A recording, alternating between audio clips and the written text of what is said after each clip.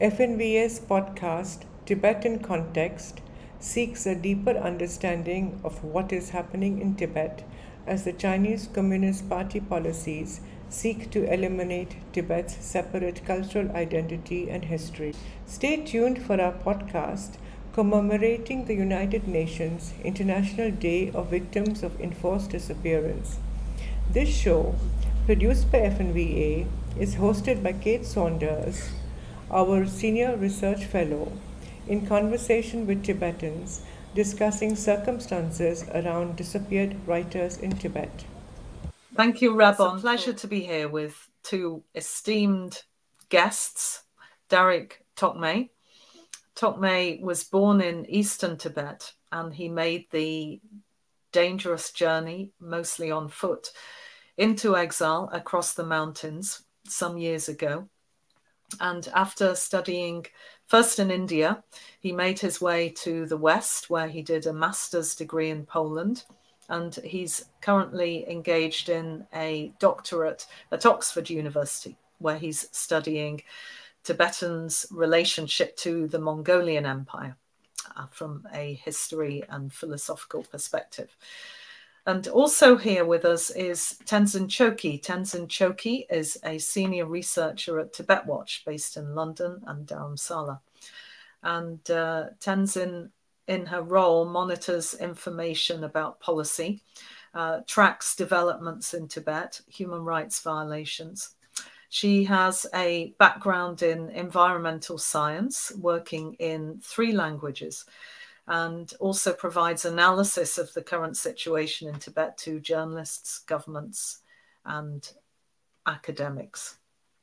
And we're here to mark the International Day of the Disappeared by talking about some important Tibetan scholars and writers in Tibet who have suffered from their writing, and talking about why this is so important, and why Tibetan civilization needs to.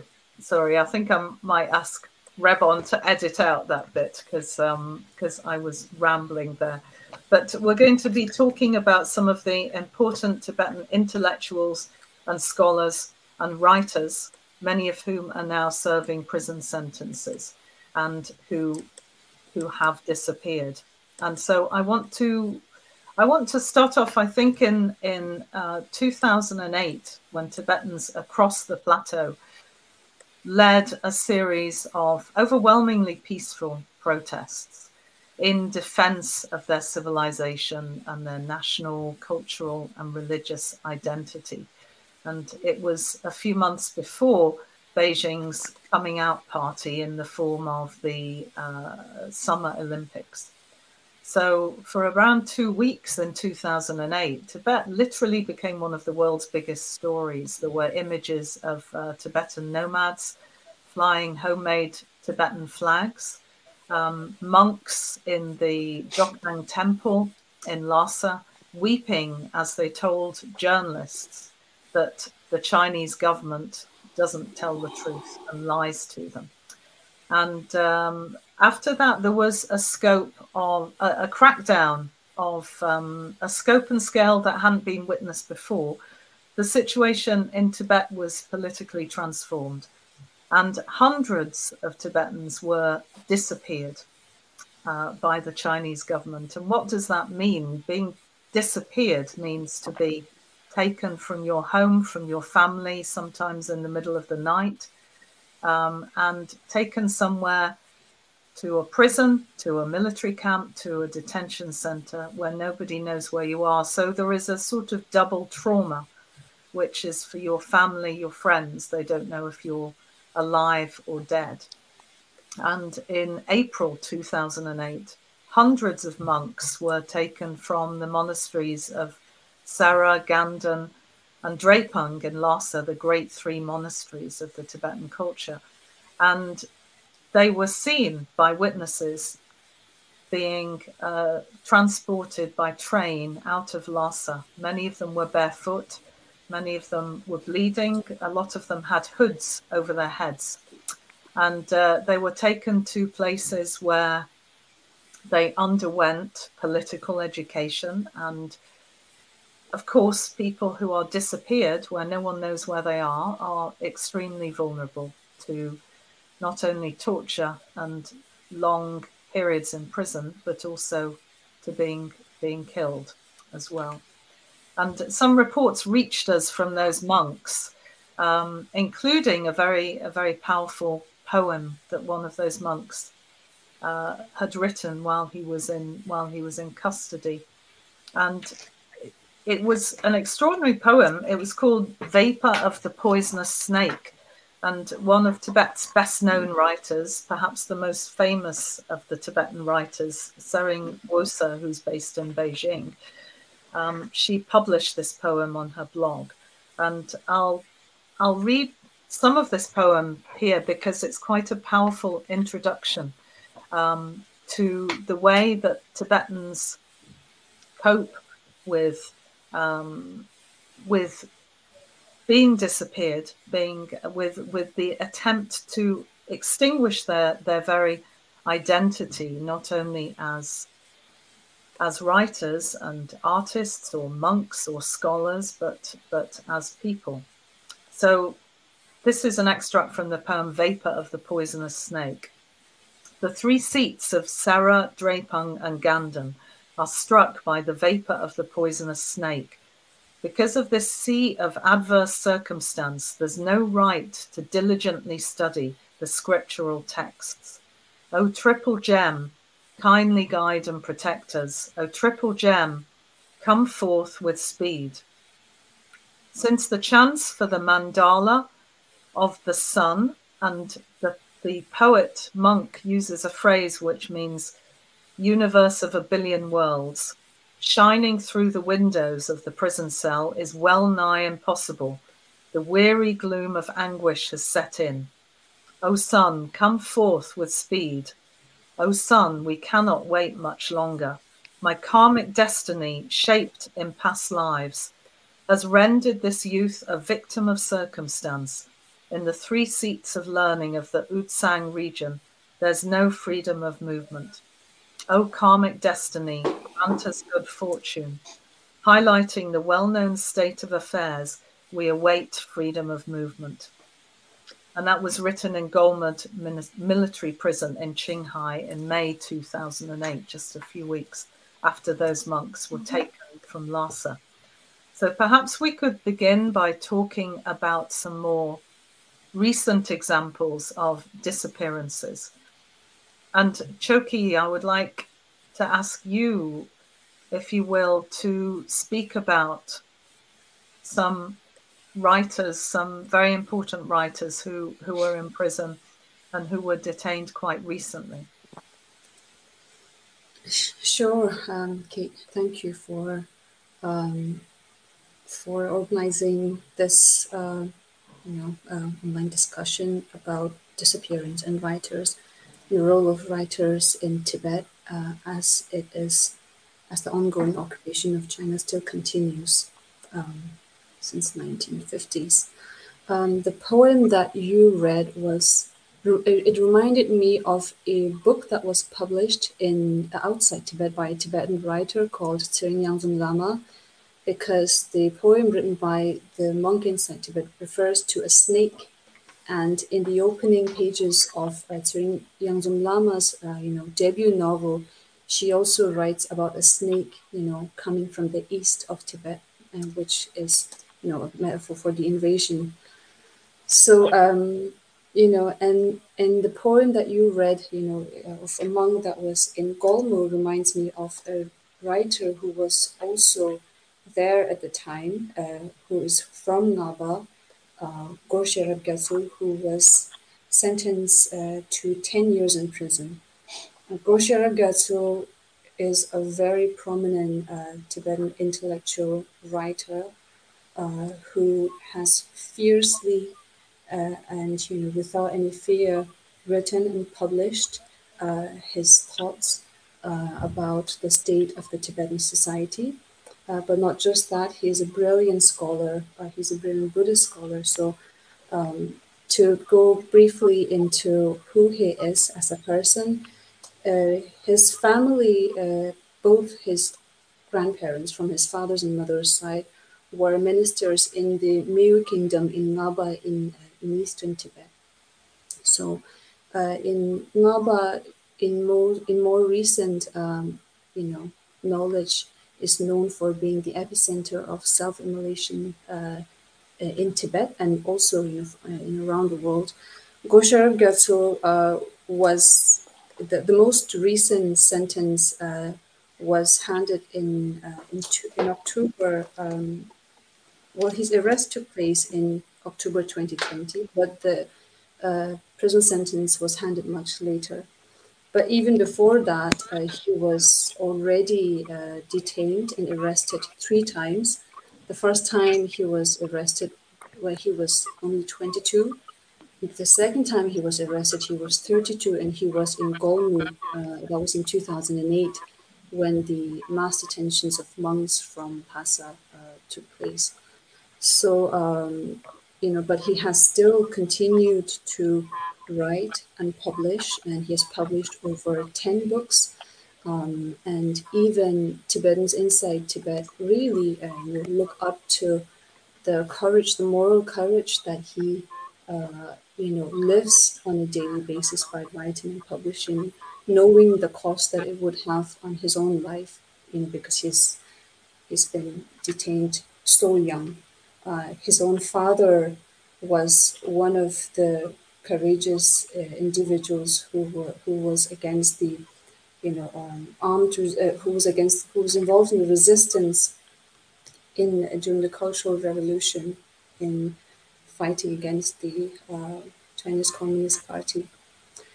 So, and his father, by the way, passed away in exile in Nepal. So Go Sherab Gyatso, despite all of this, would continue to write and publish. He was also in Lhasa in 2008 when the mass uprising, peaceful demonstrations spread across Tibet. But so the role of the writers, just like Go Sherab Gyatso, there are many other Tibetan writers who Go Sherab also knows who was also sentenced to prison. So Lobsang Hundub, who is known by his pen name Dilhaden, was sentenced to 4 years in prison. Rongwe Gindun Hundub, who Go Sherab also knows, we have at Tibet Watch received photos of them being together, was disappeared. How Rongwe Gindun Hundub, also a monk, was disappeared is that there's an ongoing policy implementation in Tibet called the Sinicization of Tibetan Buddhism. So in his monastery, the campaign was being unrolled, and in one of the workshops, he asked one of the workshop facilitators, like, how do you sinicize Tibetan Buddhism? Which resulted in an altercation between the facilitators and him. And then a few days later, when he was on his way to Gergong County, it was in December 2020, he was suddenly taken off from the street in a black car, which was seen by a street side vegetable vendor. Where he is, we don't know, and this is the state of a Tibetan writer, but then also of many, many Tibetans who are disappeared like that, who are held incommunicado in detention for sometimes more than 2 years, during which we have instances where they were tortured and they were left with injuries that were beyond treatment. So writers, knowing writers in general all over the world, they are themselves, a story, their life, after observing the society, the changes in the society. They write what is happening around them, and sometimes they very boldly write their own life stories, which then becomes a portal for us, Tibetans in exile and diaspora, to look into understanding how the contemporary Tibet is. But so writers have such an important place, everywhere in the world, especially in places where the dictatorship, the apparatus of censorship placed on literature is just growing with technology. You know, the Rongwe Gendun, for example, or one of the online website that he monitors was also taken down. So that is the state of Tibet. If we just look from the point of view of disappearance and imprisonment of writers. So we have Go Sherab Gyatso, we have Rongwe Gendun Hindu, we have Lobsang Hindu, and then we also have another writer, Sabuche. His pen name was also sentenced to prison, but most of the commentaries that he has published are not even mostly social commentaries, so not explicitly political even. And it's really hard that the censorship inside Tibet puts those outside Tibet to fully understand what is unknown. So when you look at the scene of surveillance of the surveillance state being deliberately created inside Tibet and also in China, I think that even the saddest of the saddest poem or an essay that we are able to read out here is not even sad. I think there are far more sadder and really heartbreaking and true stories that are being silenced that we still have yet to hear. Yeah. Thank you. And Go Sherab Gyatso did a very moving letter about the Chinese doctor, Li Wanliang, who was the whistleblower about COVID when the pandemic was first breaking out. And he was silenced and died. And Go Sherab Gyatso wrote a very moving piece about him, didn't he?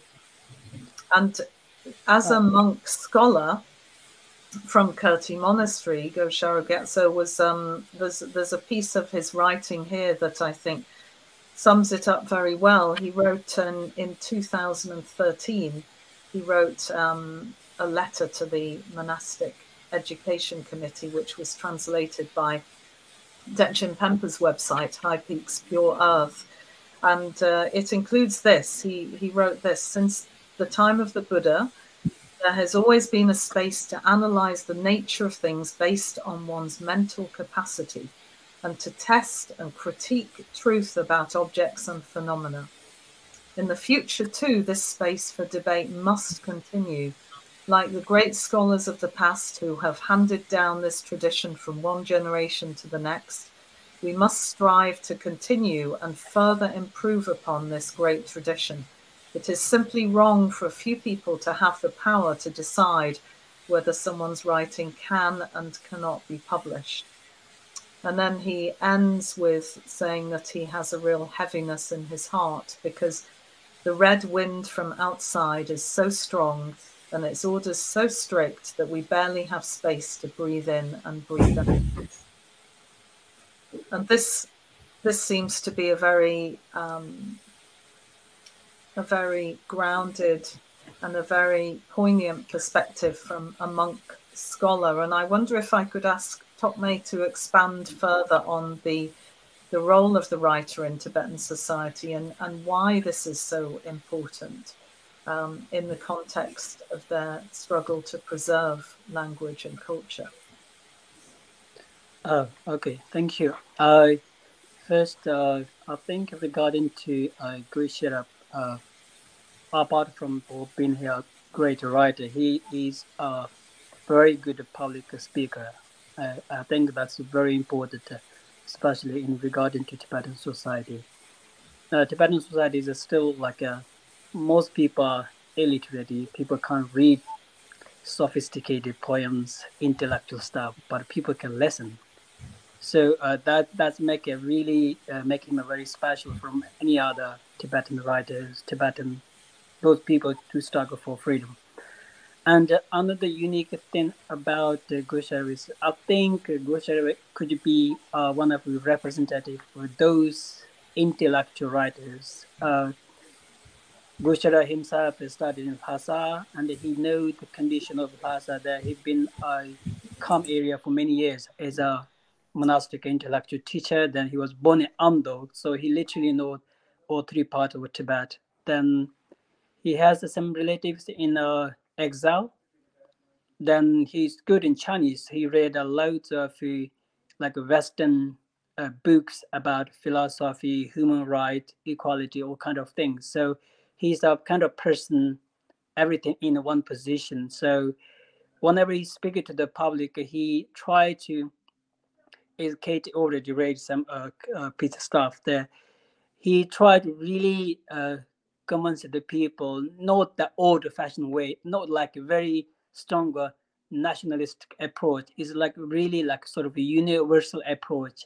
How is a human being, how is a person, the founded equality, freedom, democracy, how those are important. That's why I think for China, they found this is really dangerous for the government, for the public stability.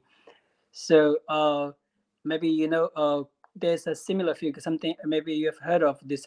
Jampa Losher. Jampa Losher is an monk scholar who finished his Geshe degree in something Sera monastery, a Garden of Sera, I guess it's Sera monastery. Then he went back to Tibet and recently passed away. But many still people still questioning why he suddenly passed away. What is his condition? What is his medical treatment? But no one yet really know about. But he has the similar quality like a Go Sherab Gyatso. He is a monastic intellectual. At the same time, he know the broad understanding of this human right, equality, freedom, all kind of broad view of all these important things that really Tibetans are struggling for. So those people are, I think, it's really a sort of turning point. If you look at the Tibetan freedom struggle, just say about 60 years of Tibetan freedom struggle, almost by 2008 and 9, mostly Tibetan freedom strugglers, individual peoples, lay peoples, or monks, they might fight for Tibetan freedom of religion or Tibetan freedom of sort of human rights, sort of people's land, or they are struggle for His Holiness Dalai Lama coming back to Tibet.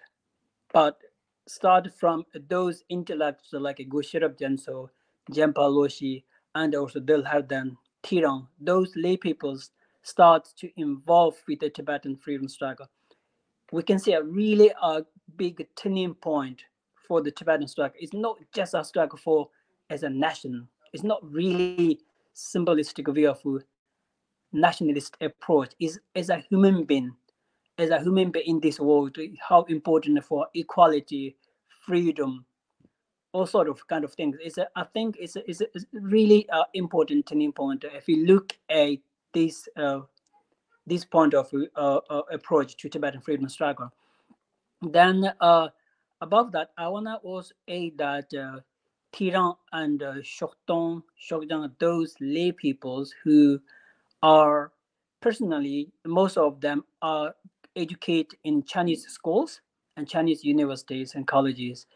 So if you look at the past history, most of these kind of people from not like Tibetan, other minority people who are educated in Chinese schools, they become a like permanent Chinese servant who serve Chinese government. But these people suddenly turned back to China. They started speaking out in terms of their own constitution. Suppose if you, the very important case is when Shokjiang was arrested in 2016.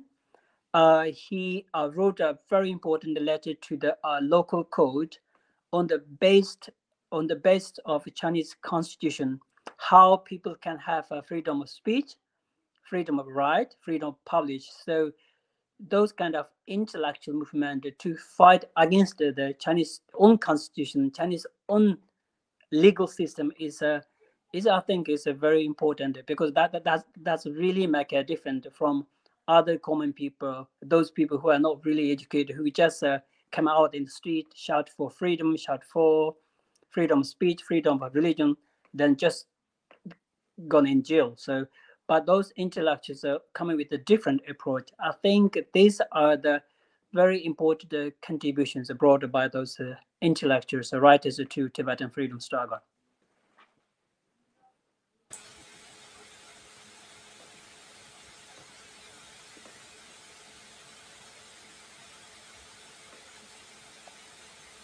You're on mute, Kate.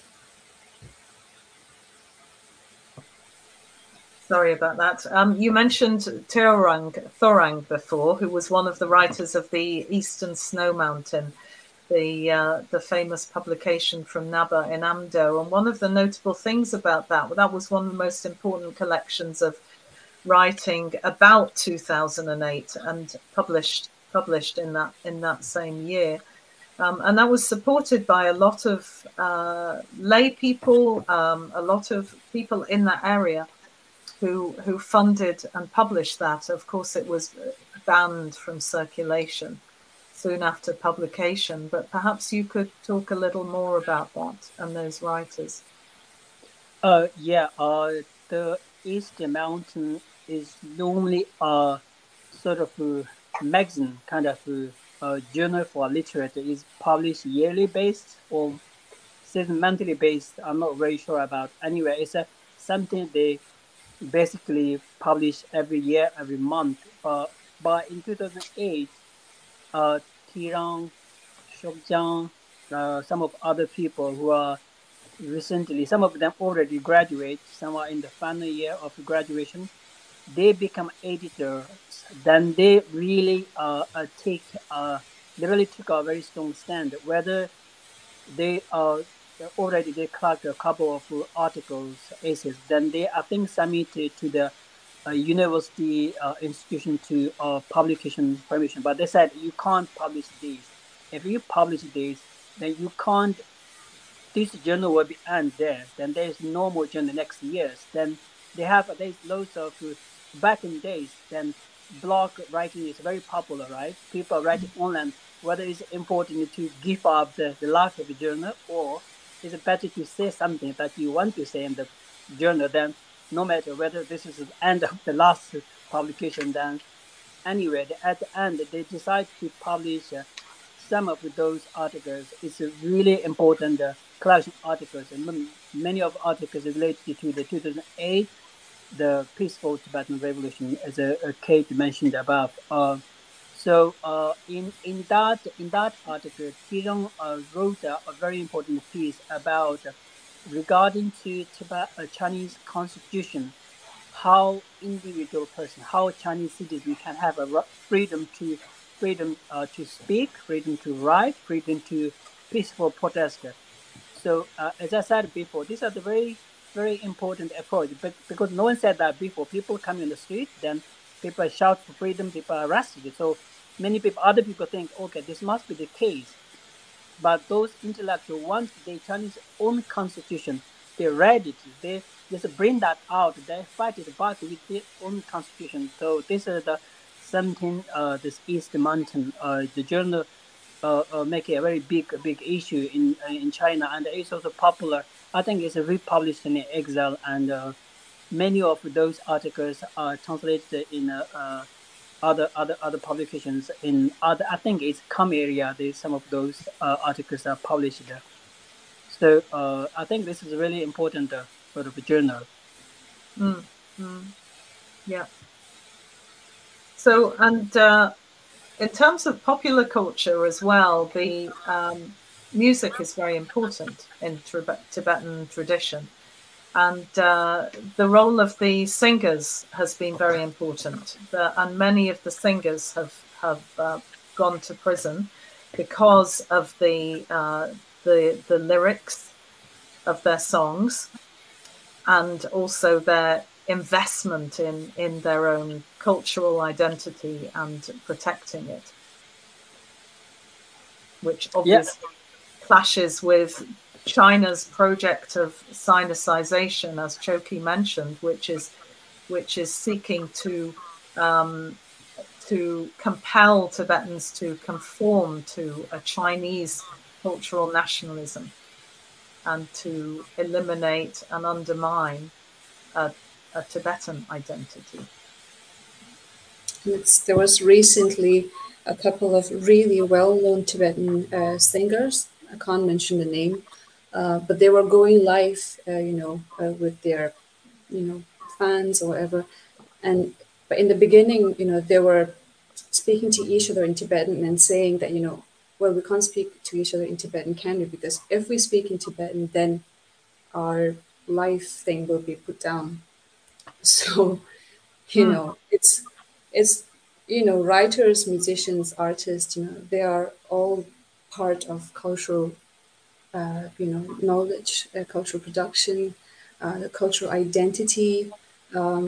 And you see that the musicians, not only can they, quite, well, they don't have the freedom to just openly sing about the state of their homeland or what's happening, under these various range of freedom that the constitution, promises to, give them, but not they can't even, they have the fear to speak on live in their own language.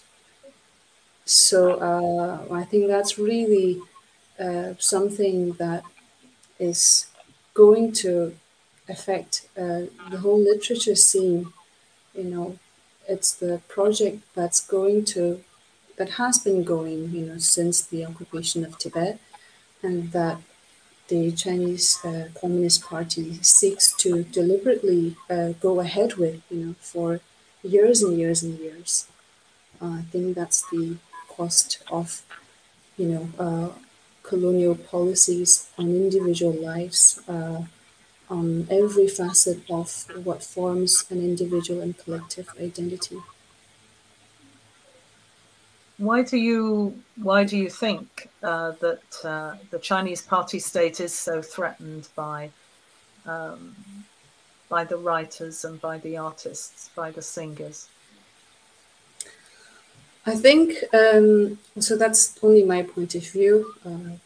I think writers, artists, are they they live through the changes of time, and they reflect what the reality is, but the Chinese Communist Party has only one vision of how the so-called common prosperity of a human being should be. And this word common prosperity is now being widely, ubiquitously used in the Chinese state-owned media. So what should be prosperity? What should be happiness? What is the version of reality? Whether it's how you should speak, what you should think, what you should not think. These are only attempts to consolidate power, and knowledge, and it's directed with a specific agenda. But the reality is such that writers, artists, and musicians, they are not confined with that. They are not hungry for power. I don't think. I think they just reflect life as it is, as it changed. And I think the CCP, they're not willing to see it, accept it, or confront it. And so they would, make a host of policies to silence it in any means, in any way possible. So it's the refusal to open their imagination to freedom, which everybody wants at the end of the day. And Thokmay, the sort of existential courage of the writers and artists and those Tibetans who are still running Pure Land language groups or defending their cultural identity in so many different ways. Do you see that continuing today? People finding new ways of expression. I mean, what do you think is the future for Tibetan literature and under these circumstances? I think, as Choekyi mentioned, I think music is a very important element in Tibetan freedom struggle. It's the same case if you look at if you pick up any national freedom struggle case, any country in the West, in Asia, suppose India, so music play a huge role all the time. That's no exception to the Tibetan case as well. If we look at some of Tibetan music is from 2008. Some of Tibetan songs almost become sort of national anthem. People sing "Come Amdo Thasa Exile" everywhere. It's become a part of the identity. So when we discuss about Tibetan music, there always writers behind those musicians. Most of at one point, Tibetan music writers start to write loads of lyrics. It's as Chukila said, is a case. If you are in China, if you're a musician, you continue to sing a song, so you can't say things so obviously, so visibly. So people start to compose a lyric. Those have a meaning. So everybody know the meaning, but they didn't say it so visibly. So those music play important role, but they still play important role. And another important shift, if you look at those Tibetan writers, is now Tibetan music is become more sort of accessible to the public. Back in days, if you are a musician, but still you need a quite good amount of money to publish your album or cassette or anything. But nowadays, the internet, because of internet connection, because of this online system, anyone can compose, sing a song, publish online. So you don't need to publish in an album CD. So and many of those, if you look at just randomly, you pick up some modern Tibetan music in YouTube, you go them, you look at them, lyric composers. Many of lyrics are most of them related with the Tibetan culture, Tibetan struggle, Tibetan mountains. Sometimes some people from beginning to end is about a mountain. It look like about a mountain. It's not actually the mountain. People know that what they really mean to the mountain referring to.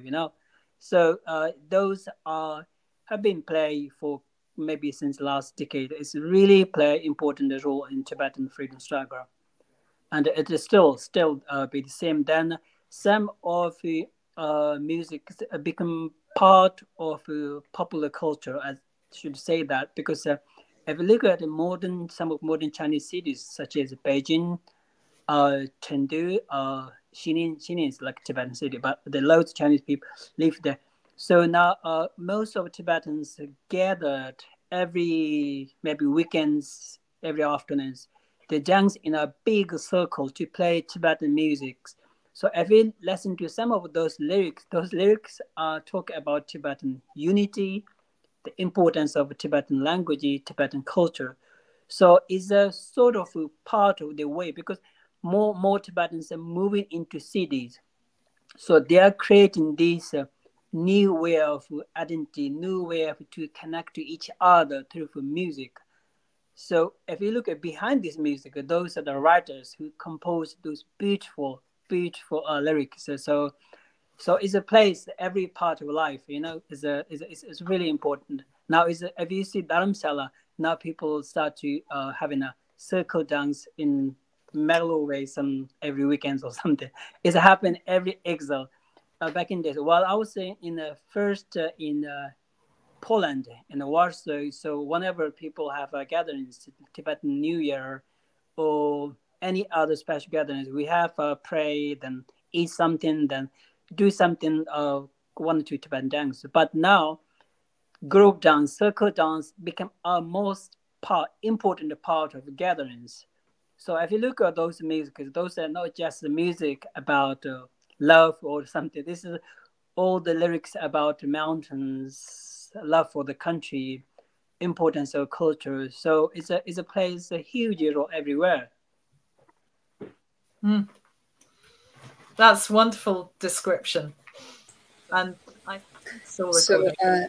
there's this comic sketch that I saw, I think maybe a year ago. It's about just the non-stop new music videos that are coming, out, in Tibetan media. And often when you go on YouTube and look for Tibetan songs, new songs, you know, you just type new Tibetan song, and then all the songs are titled New Tibetan Song 2021, 2022. And this comic sketch says that, someone made a music video and wants to, put it on YouTube, and just thinking really hard, what to name it, something really catchy and quirky, that would just stand out, in the pool of music video, but then finally just ends up, naming it New Tibetan music video, New Tibetan song or something like that. So yeah, that's been going on for many, many years. And I think that, what Darig just said about music being really important, I think we're going to see many new ones every year. There, the combat TV, that interests me because Tibetan musicians, but still this is still completely new things. But Tibetans, I mean, they love music, but the way they enjoy music is different from where we enjoy here or enjoy other place. Now combat TV every month they have a small episode to select the top music, like a Billboard chart with the top number 1, 2. They do that because based on the Chinese social media, where they platform every month who is the new music released by new artist. Then, based on the election, based on the vote by the listeners, they just show that old music every month in combat TV. If you look at every year, most top music is always those lyrics plays very important role. But obviously the music, the rhythm, sounds important, but lyrics play a very important role. Whatever you look at top number 1 and 2, they always lyrics really make a difference. It's always say something about culture or identity or something very kind of thing. They always top number 1 or 2. So they really still play a big role. That's true. Did you want to say anything about the singer Sawang Nobu? Taiwan I came to know Taiwan through some of friends, other friends who knows him personally. So Taiwan is personally, some of days some people like the Taiwan so it's those artists who can compose their own lyrics. Taiwan mainly sing a song. Also, he do a little bit of rap kind of lyrics as well. So Taiwan it's interesting thing is if you look at the Taiwan as a person family background, her mother is a very well known Tibetan nomadic singer.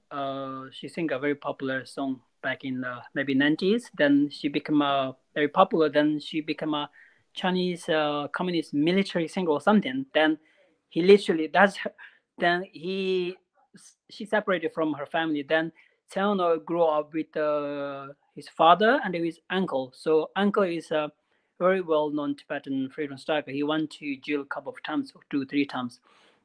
Then if we look at the Tauno's music, he sing in the many of platforms in both in Tibet and in China. He always sing either in Tibetan or in English. So he been singing that for many, many years. And just the year before, I think 2019 or something, the year or 1 or 2 years before he self-immolated, one of the TV commentator said to Chernobyl, why you didn't sing any Chinese song? Why always you come all the time? Any TV, there's lots of TV programs have competitions for those young singers. He said you should sing a Chinese song. Maybe then you go maybe finalist or you get a better marks. You always sing a Chinese song or Tibetan song. The problem is if you sing English song, Chinese song, most of those people give a mark is they don't understand either Chinese, either English or Tibetan. So that's the case. So that's why people like him. He's young. He's well, kind of well-established artist, and they, if you look at the personal sort of stories, they always keep a very strong position. Sort of personal, they have very individual principles. Shall we call it? It's a really important. If you look at it, if you look at number of Tibetan singers, if you look at those individuals, how they play a role in Tibetan, if you freedom struggle or preservation of cultural identity, they all individual very interesting stories like Tongnopo. He been keep on singing about Tibetan identity, culture, not like very much religious way, about very something very simple. Like he's one of his popular song called Zamba, how he described Tibetan through Zamba, how important, how the Zamba's color is white, how it's connected with the Tibetan people's heart, Tibetan people's struggle. So it's a very interesting. So I think he's quite a unique singer. And he was only 25 years old when he set himself on fire. So yeah, yeah. And of course there was an outpouring of grief from young Tibetans and young Chinese, because he was extremely well known among Chinese young people as well for his songs. It's many young people, especially in the like in Lhasa and some those people who really loved his songs. They many of people saying, if you look at Chinese social media, if you kept a Chinese Weibo, and many people saying they have a news of whether he's self-immolated or not, but people are not sure. But everybody running after his Weibo, his personal Facebook, sort of Facebook page, and then the people are writing a lot of comments on the, after his blog. And then after maybe I keep on watching that, maybe after 1-2 hours it's gone, that you can't comment anything. Then people are running after those other his personal songs published. There's there's Chinese another website where they publish the new Tibetan songs. People running after that song, that people start writing the comment section. And after a few minutes, they're gone. You can't write any comments. Then the 2-3 days after, like all his songs in Chinese Weibo, Baidu, Chinese TikTok, gone everywhere. So the people's reaction is very strong. That's why people can't say anything. Then what they do, any individuals with the picture of a Tibetan Potala, because he's self-immolated just in front of Potala Palace. Someone posts the Potala Palace, then in the comment section, all people just posting an emoji of crying people or with the folding hands. That's, it's really emotional. People, especially among young people, they can't say a word. You're not allowed. If you say something, then you delete it away. So that's just Potala Palace. People, try to communicate a different way. It's quite emotional, but it's very interesting as well. This really speaks to also a larger trend, I suppose, in the self-immolations we're seeing inside Tibet. So it's been over 150 known reports of Tibetans been having self-immolated inside Tibet. There's also been, self-immolations outside Tibet as well by Tibetans. But those inside Tibet, at least, half of them, if I'm not wrong, were committed by Tibetans under 24 years old. So, these are really young, young people who come from different family backgrounds, who are from across the Tibetan areas, not just Tibet Autonomous Region that the Chinese government, always explains as being the only Tibet. So I think it really sheds light on how, it's not going away, the Tibetan issue not being addressed. These are Tibetans who have, if they're only in their 20s, they haven't witnessed an occupation. They haven't, but they have inherited that sense of identity. And to have that, even after many, many years of 7 decades of Tibet being under occupation, that really is an answer to the lie that the government always, perpetuates every single year, especially on 28 March nowadays, since the 2008 uprising, they marked that day off as being the Serf Emancipation Day.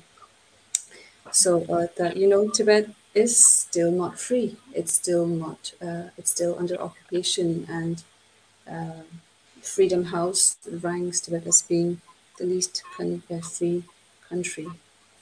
So yeah, Tawang Norbu with his songs, even if they are not specifically about asking for freedom or criticizing this policy in this article, but then he speaks to what being a Tibetan is, an identity that is distinct from Chinese identity, which is also very cultural. But yeah, I think as Darig said, if we look through one individual's life, that story, that life, a person can become a looking glass into what Tibet is nowadays. Yep. I mean, the two self-immolations this year of Sawang Norbu on the 25th of February outside the Patala, and then the more recent self-immolation in Naba of Tapun, who was 81 years old. So the elder generation and the younger generation, both this year. That's true. Yep. And also the older Tashi Pinzok, the 81-year-old, when he turned 80, he had, told other Tibetans that the young, Tibetan youth should not give up, that with the blessing of His Holiness the Dalai Lama, the exiled spiritual Tibetan leader, the sun of happiness will shine in Tibet. So, he was not even saying it specifically to his grandchildren, he was just saying, the youth, of Tibet, don't give up. So, yeah, it's still here. And even with such a young singer who had, from the outside, received all of the benefits of the younger generation culture and reasonably comfortable lifestyle and so on.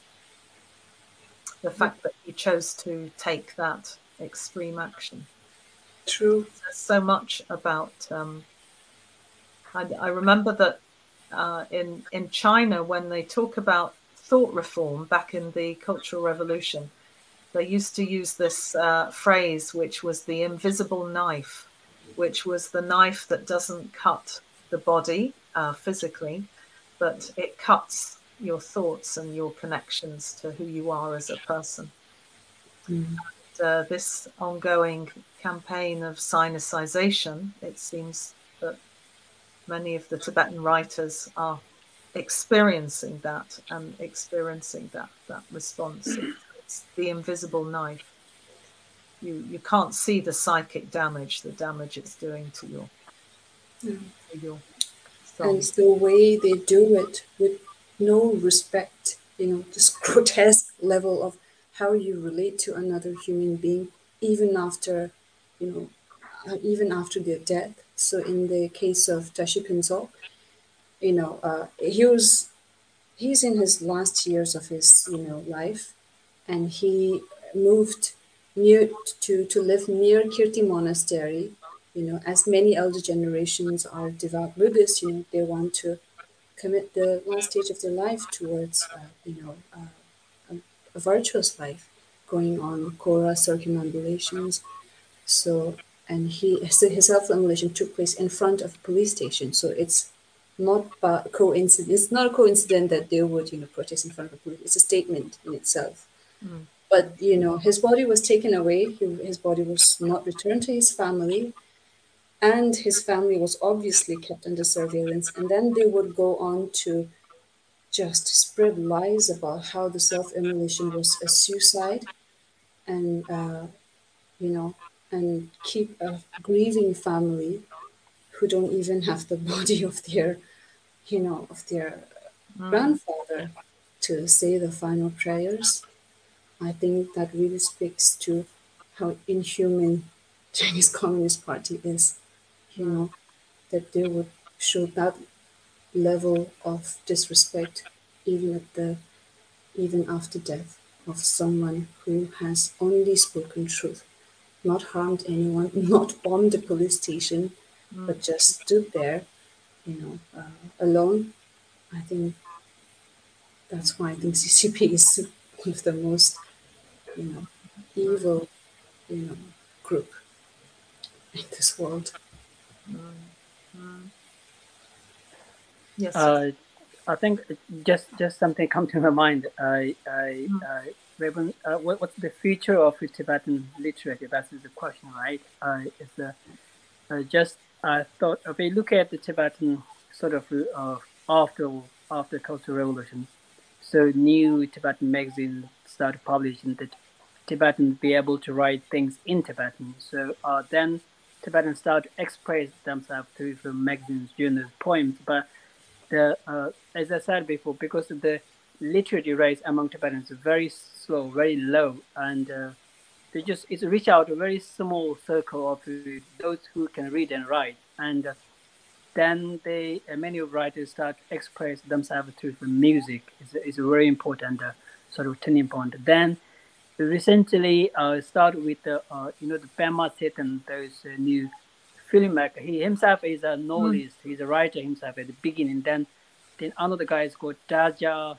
That I know personally from my hometown. There's one guy called Yundan. Yundan is a very good writer. Then these people started jumping into film industry. So they found a new way to communicate with the people, with the public. They found that's the way to reach out to more people. So there is a website called the Tibetan Films. So almost every month you can find 2-3 new films. Like, although I think still they don't really not make good money, but still those writers stick with the traditional way to communicate with the people.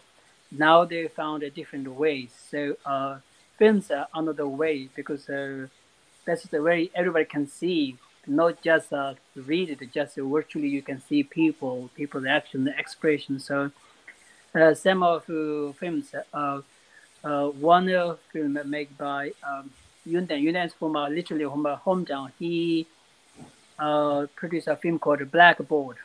It's about a language teacher who visited in a local village to teach Tibetan language. So it's a short film, about 30 minutes or something. It's really powerful. To that individual person, you can zoom it out entire Tibet. You can see every kind of level of Tibetan cultural repression, people's kids alive. If you graduate to something with the Tibetan language certificate, the problem of finding a proper job, it speaks a lot. Then this is something we can watch not Tibetans like non-Tibetans as well. So this is another way how Tibetan writers try to find, not stick with the traditional style, then they just expanding the sort of channel of communicating with the people. It's very interesting as well. That's really interesting, and it certainly gives hope for a future survival of literature in different forms and artistic expression. Yeah, many of you, if you look at the recent some of films, many of those films are based on the novels that they published before, because novels are only read by some of those people who can read. Now they turned the novels into a film. That's so everybody can see. There is a very well-known novel called Ralo. Ralo is the name of an individual. So his novel became very popular. I think he received a local press, received something like, but only can literally people can read it. Now it's become a new movie with the 2 episodes, I think. Then everybody can listen, watch, enjoy it. Then this is another way to communicate. And some of those, especially, I think this year there is a very well-known called what's it, Namkao Sky or something. Those are films who are really discuss about Tibetan identity in this modern turning point, not just surface level. It's really profound, a deep level. Those movies are not like a Hollywood kind of movie, like very easy to story. The stories are like complicated, but some of those, because most of those film producers, unlike other Western countries, those are writers, literally mainly writers who become film produced. Like in exile, we know the Jungbu, right? Who live in Paris. Mhm. So those popular writers become a film producer, then they really can communicate with the people kind of subtle level, not just the easy story, but it's a really interesting. Mm. It's true. Yeah. Pamasedan, of course, as well, wrote or did various films based on the stories, Yes, the stories like Tarlo and so on. yeah, exactly. Yeah. Taro. Mm. I also recently watched his son's debut film, which I Ah, think it's called The Four or something like that. yeah. It's a debut film, but it's really good. And at the end of the film, in the credits, it was they had both Tibetan, and Chinese. It was not just Chinese. Even in the film credits, to have Tibetan script, there. I think it was, really powerful to see Tibetan scripts mentioned at the end of, made by a Tibetan inside Tibet, and to have that in a big screen outside Tibet was really good. Yeah. Mm. Mm. Yeah. There was the film I was thinking of was the Made in Exile, the Dreaming, the Kientso Nobu film, Bipolar. Have either of you seen that? That's an exile made film. Dreaming Hasa? No, it's called Bipolar. Oh, no, I haven't. Bipolar. Yeah. Queen Ali is the, yeah. Okay. So thank you both. I thought that was a really fascinating, enlightening discussion. Really grateful to you both for that. I hope I didn't go too off tangent. Not at all. No, no.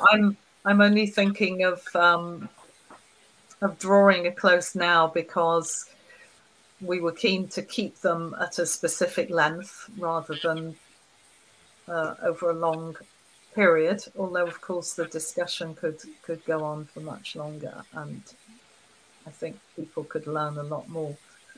So, but I thought the way you both communicated was just, it was really beautifully done and so insightful.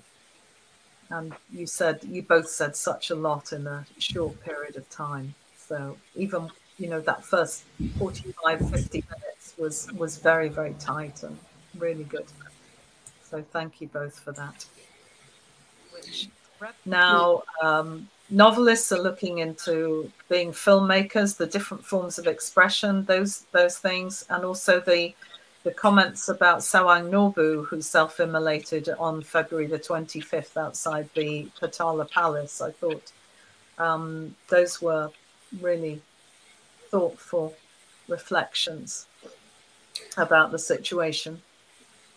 But Choekyi or Thokmay, do you want to say anything else that you maybe didn't mention or would like to see featured?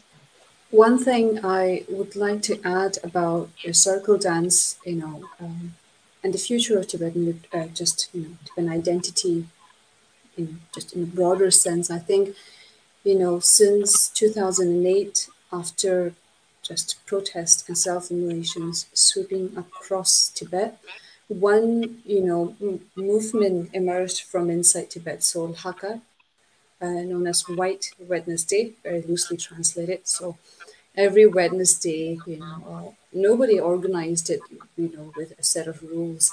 It just was it just organically came out with a first there was a post I think online about what every Tibetan would do on a Wednesday.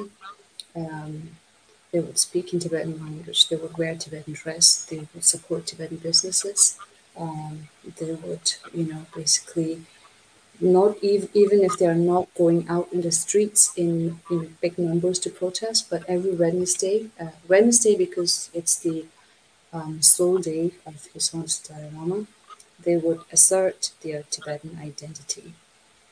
So, I think that movement, every Wednesday, Tibetans uh, in Dharamsala, for example, they would be making, they would be doing prayer and incense offerings at Kora. They would be dressing in, Tibetan dress and wishing each other, Al Hakar Sang, a happy White Wednesday. I think to have such a decentralized, movement come from inside Tibet shows how, with the changing times, Tibetans are finding ways to assert their identity. I think that's it's. I think it's important to note that, like outside in the world, where we have movements, like Extinction Rebellion, where it's so decentralized, but it's collectively across the world trying to challenge the authority by upholding to their own belief. So in a similar way, I think in Tibet, where it's whether the cost of being arrested and detained and kept in dark for over years is known. Such movement have started many years ago after a historic uprising in 2008. So I think with that, I think the future of Tibetan identity will, will find a way to, assert itself.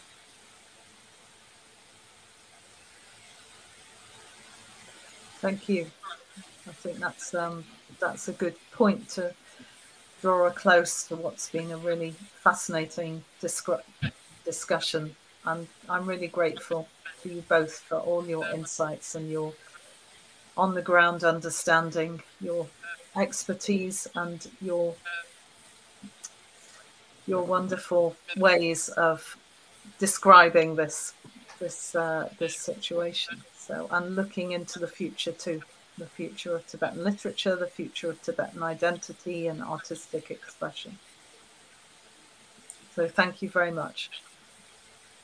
Thanks, Kate. Thank And you. Ron.